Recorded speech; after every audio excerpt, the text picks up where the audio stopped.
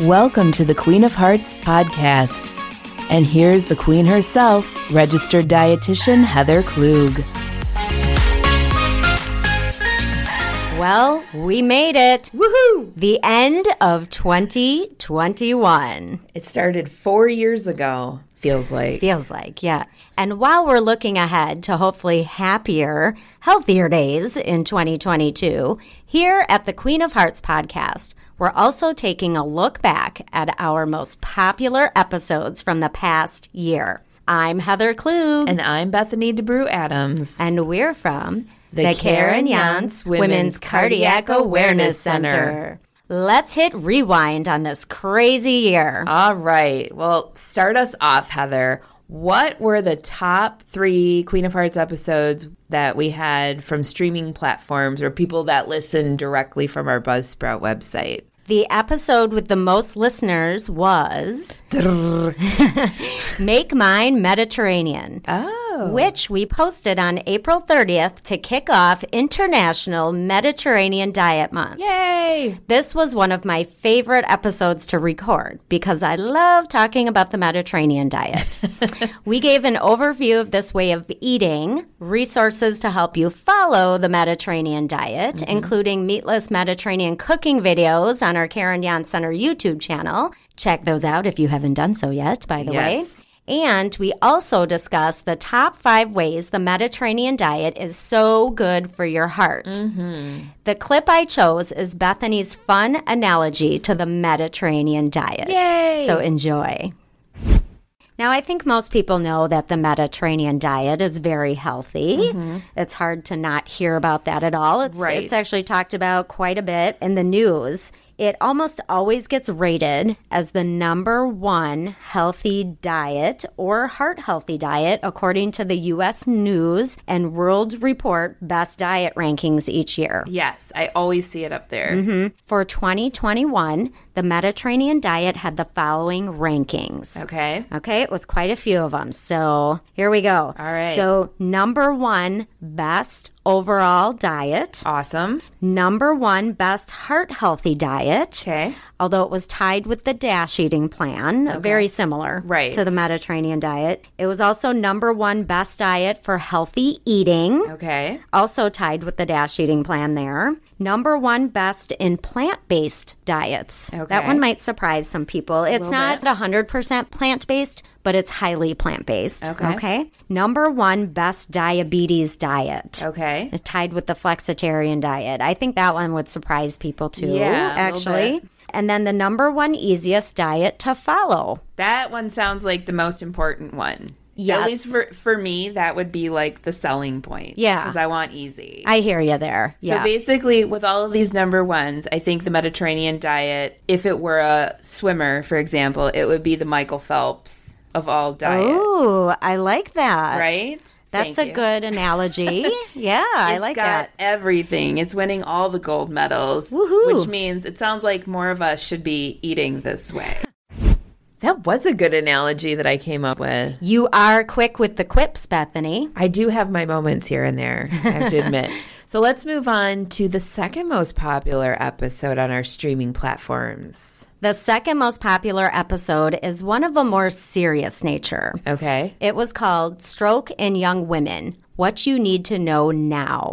Okay. Yep. We posted this episode on May 21st during National Stroke Awareness Month. We had on guest Susie Lesser, the manager of the Aurora St. Luke's Stroke Program. Susie shared the reasons why young women ages 20 to 39 years of age are having more strokes, from high blood pressure to eclampsia during pregnancy to even migraines with auras. Yeah. We also reviewed signs and symptoms of strokes and what to do if someone is having a stroke. Okay. The clip I chose to share is Susie's extra important advice to follow if you or a loved one is having a stroke and you're headed to the hospital. So we've worked with the stroke team for several years, the Karen Yontz Center has, and we know that you guys encourage people to remember the acronym Be Fast when it comes to noticing stroke symptoms, either in yourself or in other people. Can you go over what Be Fast stands for? Because I know that it's normally fast, but you guys added the B part. Yeah. And actually, the story behind when we added the B is we actually had a team member's significant other who was found to have an unusual stroke. And so that's where our B for balance, our E for eyes, you can have double or blurry vision, F for facial droop, A for arm numbness, weakness, S for speech, slurred or gargled speech, T is terrible headache. And we always tell people we want you to be fast. We want you to call 911. We want you to get you to the hospital. If you have a friend, family member, somebody bring you in, usually, and what research has shown is that your care is a little bit slower. When you call 911, that ambulance lets the hospital know, I have a patient coming in who has a suspected stroke. They get the doctor ready, they get the nurse ready, they clear the CT scanner, and everybody is there waiting for you. Whereas if you come in through the front door, we haven't had that lead time. So we always tell people, be fast, come in, get checked out as soon as possible when you are experiencing those signs and symptoms of stroke. That's a really good tip to know. I hadn't thought about that before, but that makes sense about coming in with an ambulance, because I think most people would think, I'll just drive, my family member there. That was very solid advice. If you or a loved one are having a stroke, make sure you come in with an ambulance for the best treatment and outcome, and it's going to get you to the hospital quickly. Yes. Time is brain. Remember that, people. That's right. That's one of the most important things to remember. Yes. Come in quickly. So, Heather, big moment. What is our third most popular episode of 2021? All right. The third most popular was actually a two-parter and had to do with mental health. Yay! We did this two-parter in January 2021. 100 years ago. I know, it feels so long ago. With guest Mike Rupsch, a licensed clinical counselor. It was called How to Be More Resilient in 2021 and Beyond, Part 1 and Part 2.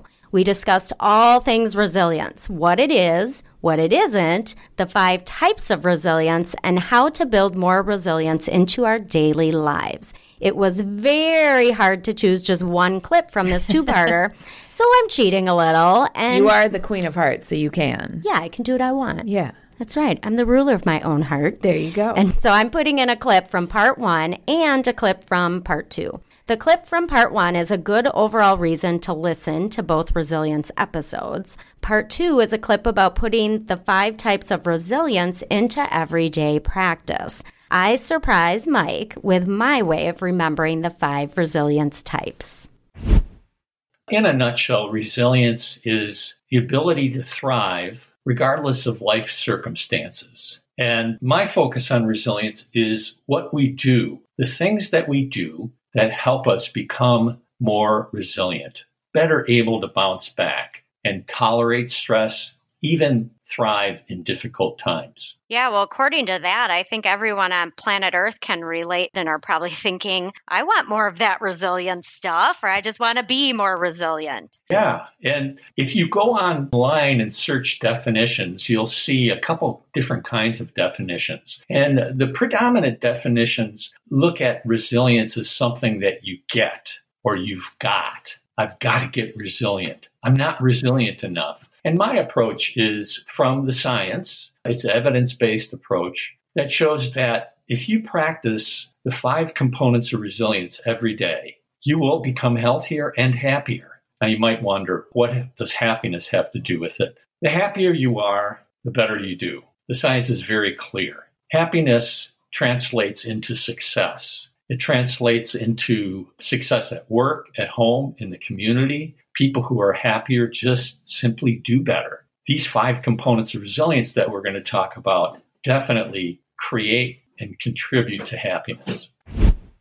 I'd like to leave the listener with these 5 components of resilience are things that you are already doing. So you are already resilient. You can become even more resilient. One of the ways to do it is just by focusing on these 5 components of resilience. And I would encourage you to make a list on a piece of paper, or if you keep a journal or a notebook or a calendar, just grab a page and write down physical, mental, emotional, social, and everyday creativity. And then put in underneath each one of those headings the things that you do in your life already. Okay? That's where your resilience is at. And the point of it is that do these all the time when you need to and when you don't need to. If you come on a tough time, doing these things that you've written down will make a big difference. It'll build your resilience. Doing them every day anyway, whenever you think of it, is going to build your resilience. So when you hit that bump in the road, it's going to be easier to get over. And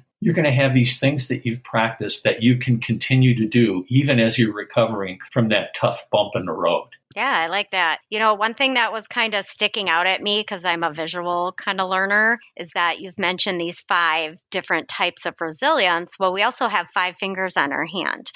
So since we take our hands with us everywhere, that might be a way for some people to remember it too. If you can link each one of them to your finger and then thinking of how you can work that into your everyday life too. I don't know. That might love it. Stick in a little bit. That's just my way of maybe remembering it. That idea is an example of listen to everybody because you're going to come up with an idea. You're going to hear ideas that you've never heard before. And I love that. I have been teaching this for the last 7 years, and it never occurred to me that there are 5 components of resilience and 5 fingers on your hand. Excellent idea.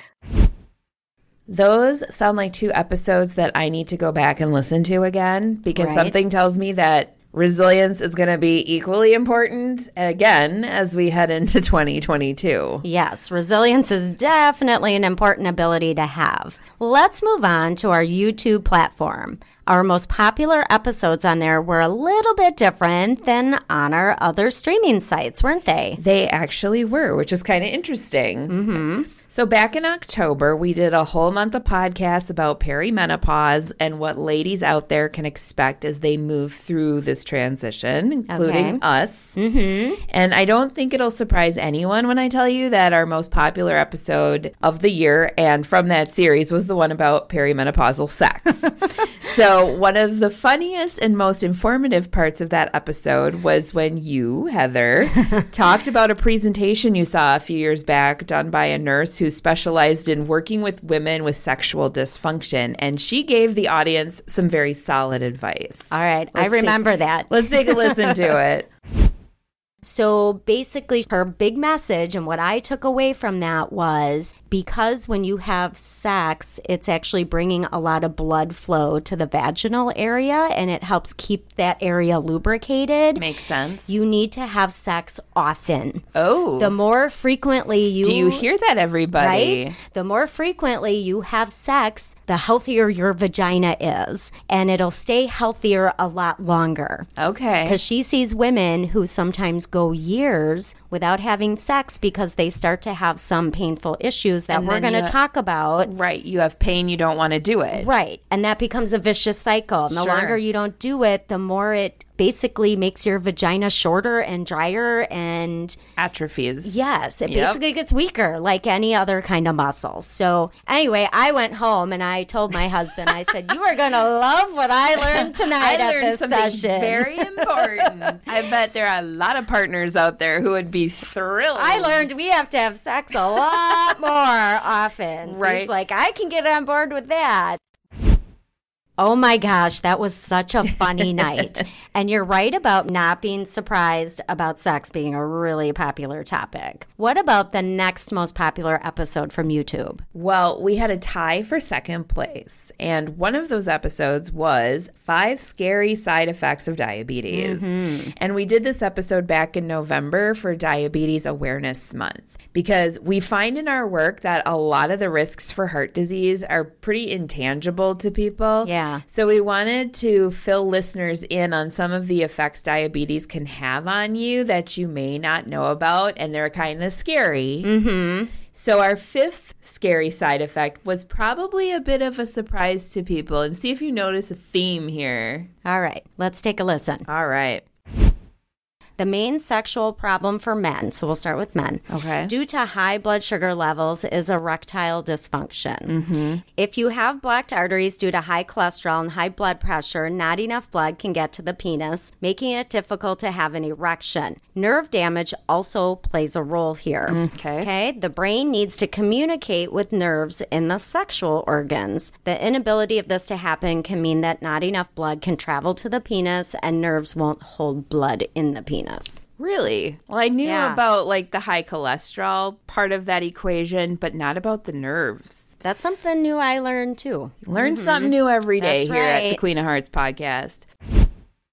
Okay, Bethany, you had to pick that clip where I said penis like, 4 times? Yeah, but I mean, okay, I would like to explain why, because I realize this is a podcast for women, by women, but we women have men in our life, and we want to make sure that all of the equipment is working the way it's supposed to. Yeah. And also, we've talked about sometimes there needs to be a different motivating factor for men to be more compliant with, these treatment plans. True. And something about their penises might make them a little more compliant if the women in their life mention it to them. That is very true. Okay. All right. Makes more sense now. Thank you. Now, in all seriousness, too, here, I really don't think people know that diabetes, in addition to raising your risk for heart disease, carries some of these effects. Yeah. And if we need to scare people to get them to be healthier, it'll be worth it. Yep.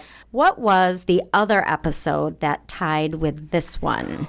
Well, we got serious with the tying episode. Back in April, we talked about the heart effects of sexual violence for Sexual Assault Awareness Month. And we chose this topic first because, sad as it is, you are hard-pressed to find a woman out there who hasn't had some experience with sexual violence, quite frankly. True. And second, because we want people to be aware of the long-term health ramifications of sexual trauma. It's not just about what happens immediately following the violent act. Yeah. So in this clip, we chat about some of the health problems people who've been victims of sexual violence are at risk for years after their attack. Okay. These physical responses can become long-lasting for many survivors of sexual assault and harassment, contributing to poor health. Right. And sexual harassment and intimate partner violence in particular are considered chronic stressors because they both tend to be sustained over time, especially if you're going to the same workplace every day or you're living with this person. Yeah. So both can cause victims to be in a state of hyper alertness with that fight, flight, or freeze response. Yeah. So that same 2018 study found that sexual harassment was linked to significantly higher blood pressure and a 20% increase in heart disease risk among those not already taking blood pressure medication. And higher blood fat levels were also observed, as was poor sleep quality that equated to a doubling of insomnia risk. And if you go back and listen to our podcast on sleep that we did a few weeks ago, you hear about how insomnia can really impact your heart over time. Right. Add to this that a one-time sexual assault can produce long-term consequences as the survivor copes with intrusive memories that make her or him feel as if the enduring parts of the assault, are happening over and over again. Right.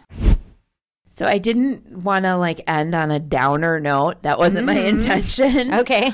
I think the main thing we want listeners to take from these clips of these episodes is that you can be proactive here. A lot of stuff comes into play when it comes down to your heart health. And there are lots of ways that you can manage these risk factors and mitigate these risk factors. And that's a positive thing. Right. So we're thinking positively as we move into the new year. And I know we've said this in other podcasts, but remember, up to 80% of heart disease is preventable. Exactly. All right. Yes. So we covered a lot of ground in 2021 and look forward to covering more in 2022. Can you believe 2022? No, that sounds so strange to say. We are so thankful to all of you for being along for the Heart Healthy ride this year. If you like what you hear, tell the favorite women in your life and share our show on social media. Don't forget to subscribe to our podcast on Spotify, Apple Podcasts, YouTube, or wherever you listen.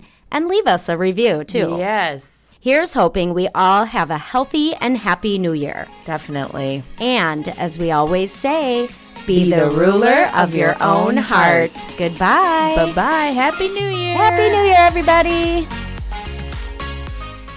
Thank you for joining us on the Queen of Hearts podcast. Our podcast is recorded here at the Karen Yontz Women's Cardiac Awareness Center inside Aurora St. Luke's Medical Center in Milwaukee, Wisconsin. For more heart-healthy tips, info, recipes, and more, visit our website at www.karenyontcenter.org, like us on Facebook at Karen Yontz Center, and follow us on Pinterest. If you like what you hear, subscribe to our show and be sure to tell your friends. Until next time, ladies, be ruler of your own heart.